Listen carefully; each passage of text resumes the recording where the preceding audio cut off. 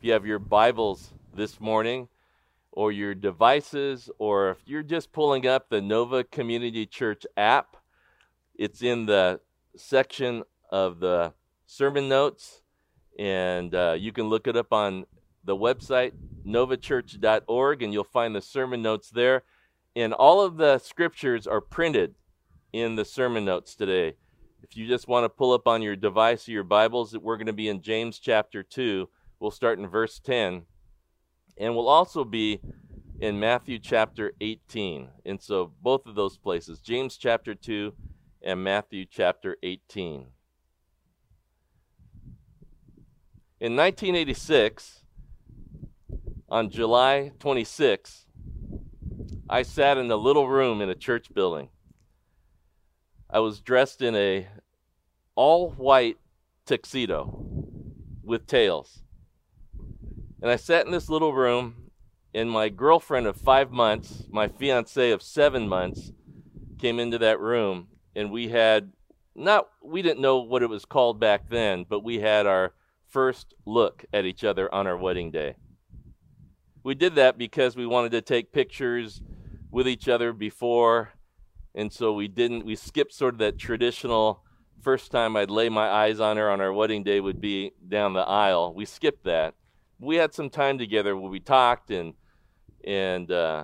prayed together before pictures and all the other festivities. But about an hour and a half after that short meeting, my life was going to change forever.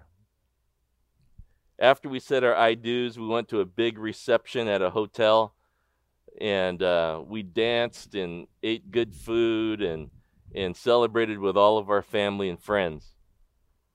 And then we had an excellent honeymoon.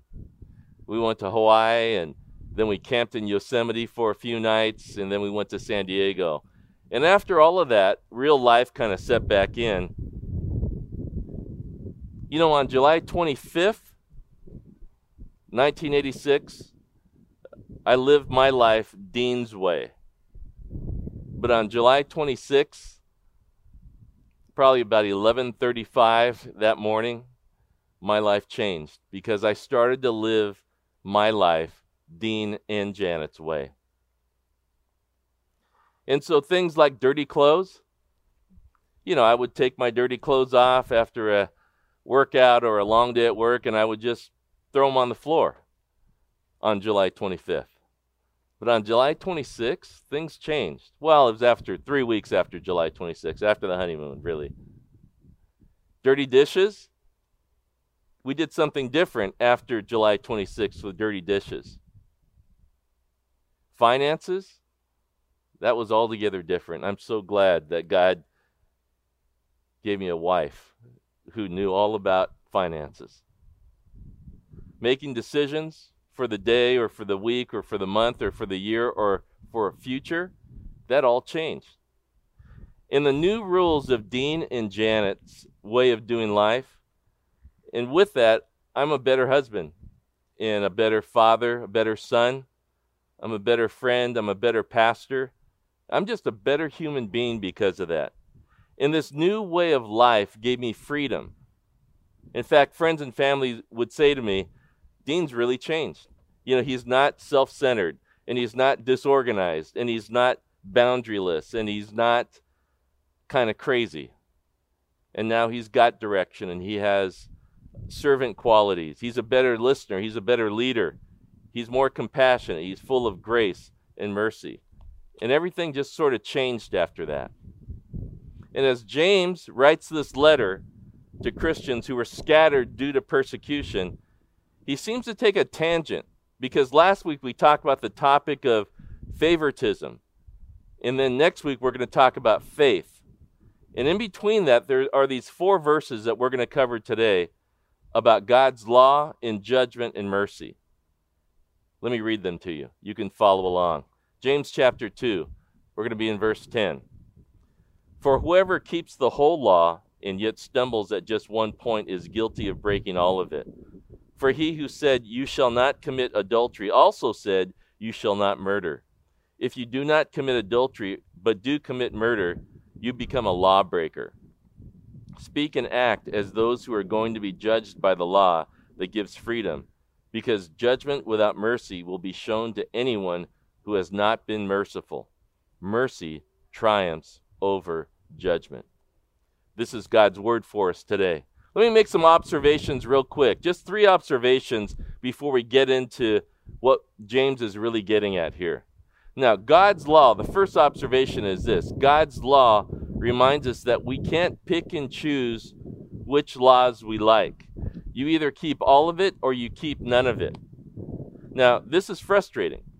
If you're guilty of breaking just a little part of God's law, you're a lawbreaker. Now, there are 2 types of people in this world. 2 types. There's imperfect people, and then there's Jesus. Just 2 types.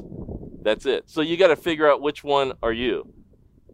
The point of the law is to show us that we're lawbreakers, and that lawbreakers can't be in a relationship with a perfect God. The second observation we can make is this. God's law reminds us that we are all guilty and we've been offered mercy. In previous verses, James exhorts us to offer mercy to others by not practicing favoritism. Now here he gives the reason why we shouldn't judge others, that we are all guilty and have been offered mercy. When I was younger, I would look at that Bible, I would open it up, and on one page there would be 2 columns of really small writing on really thin onion skin type paper, and on the other side there'd be 2 columns of little writing on really thin paper, and that book was pretty thick. And when I was younger, all I thought was it was just a book of rules, just a bunch of don'ts. Don't do this and don't do that. But James writes in verse 12 in chapter 2, he says it's the law that gives freedom, not just a bunch of rules. The third observation we can make here is God's law reminds us that one day we're going to face a judge. In verses 12 and 13, James writes, "Speak and act as those who are going to be judged by the law that gives freedom, because judgment without mercy will be shown to anyone who has not been merciful. Mercy triumphs over judgment." Now get this. Everyone will be judged. Everyone will be judged. Now, you just won't be condemned if you're a Christian, if you trust in Jesus, because he took all the condemnation for you. Last week, we said it. Those of you who admitted it, you said, "I have sinned." You're imperfect. There's either imperfect people or Jesus, 2 types of people. And we're separated from God by sin. And you can't earn your forgiveness. We talked about this last week. And so God created you, and he loves you, and he wants a relationship with you. So he sent his son Jesus to die on a cross in your place, to take all of your condemnation on himself, and so that we could be free to have a perfect relationship with a perfect God. And that's the mercy and free forgiveness that's being offered to you right now. Right now. That's being offered to you. And Jesus says, offer that same mercy to others. That same mercy that's been given to you, we need to offer it to other people.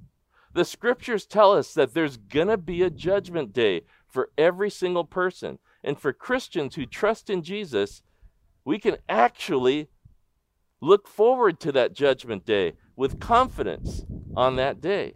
And so let's look at this. How do we look forward to our judgment day?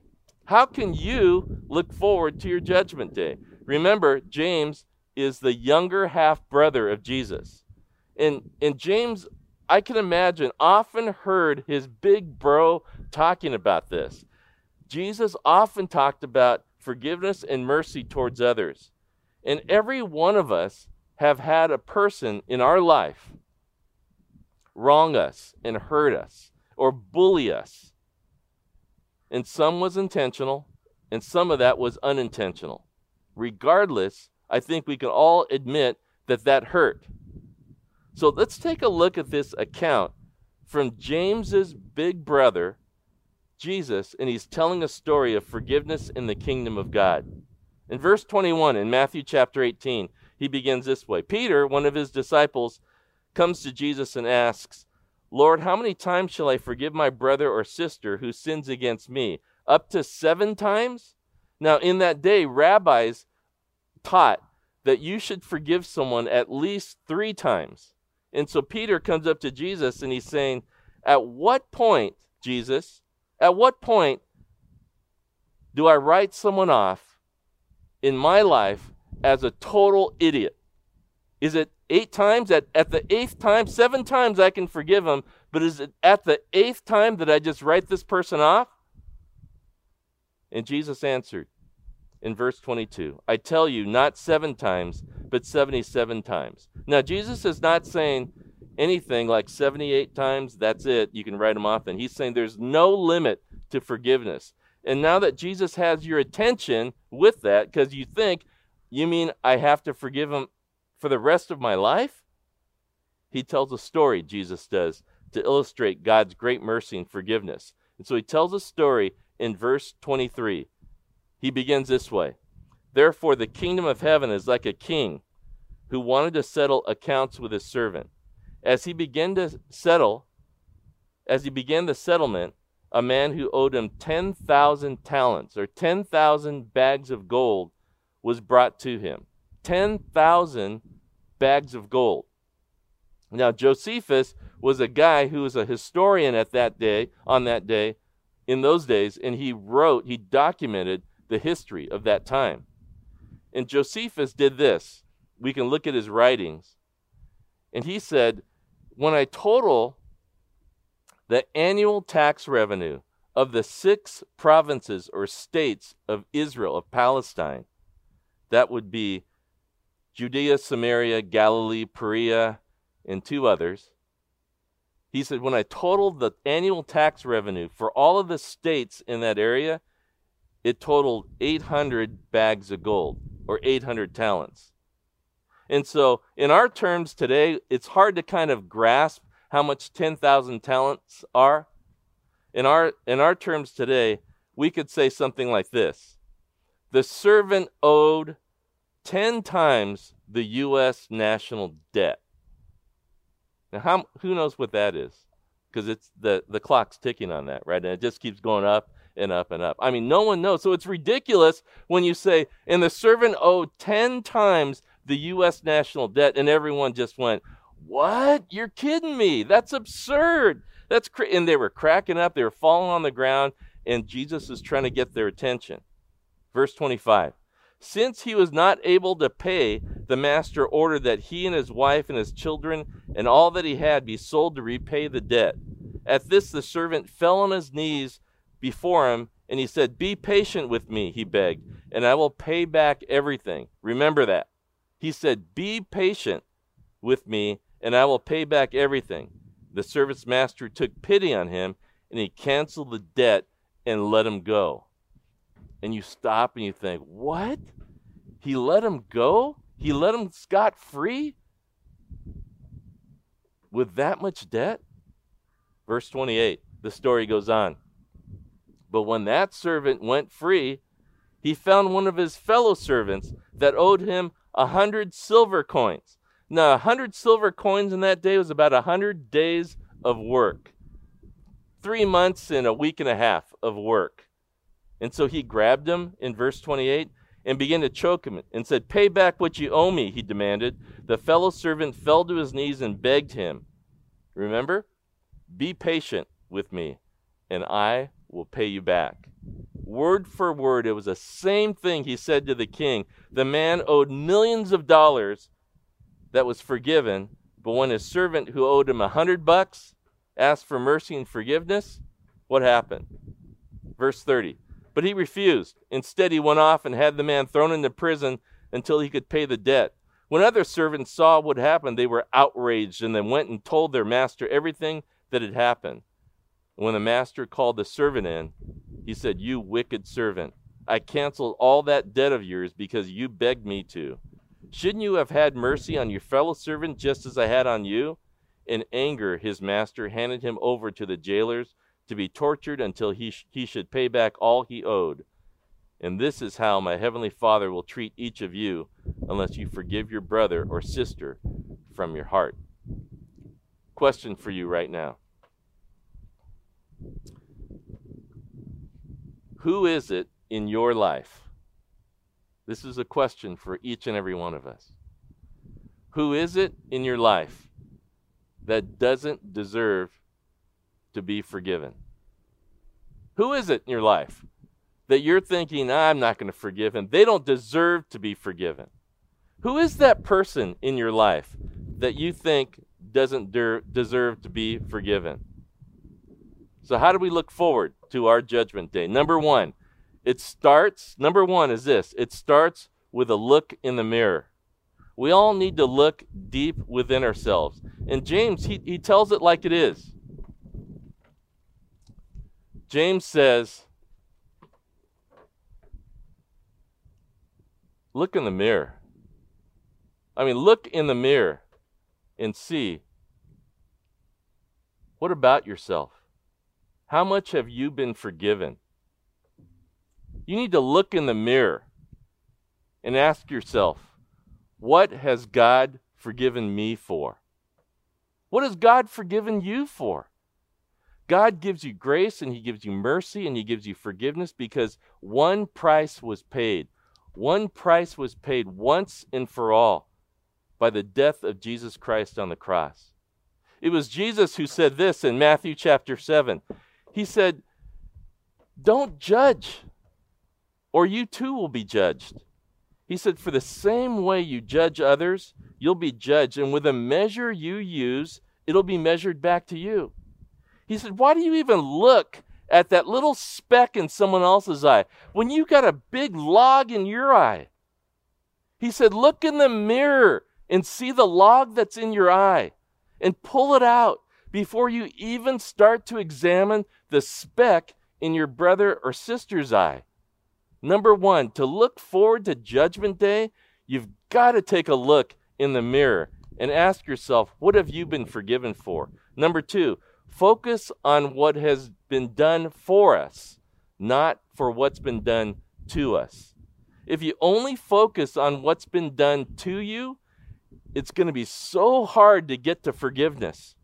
Ephesians chapter 4 says, be kind and compassionate to one another, forgiving each other, just as in Christ God forgave you. Now I know that for some of you, you have experienced horrific and incredible pain in your life by the hands of another person. And I know that you're thinking, Dean, you don't know what's happened to me.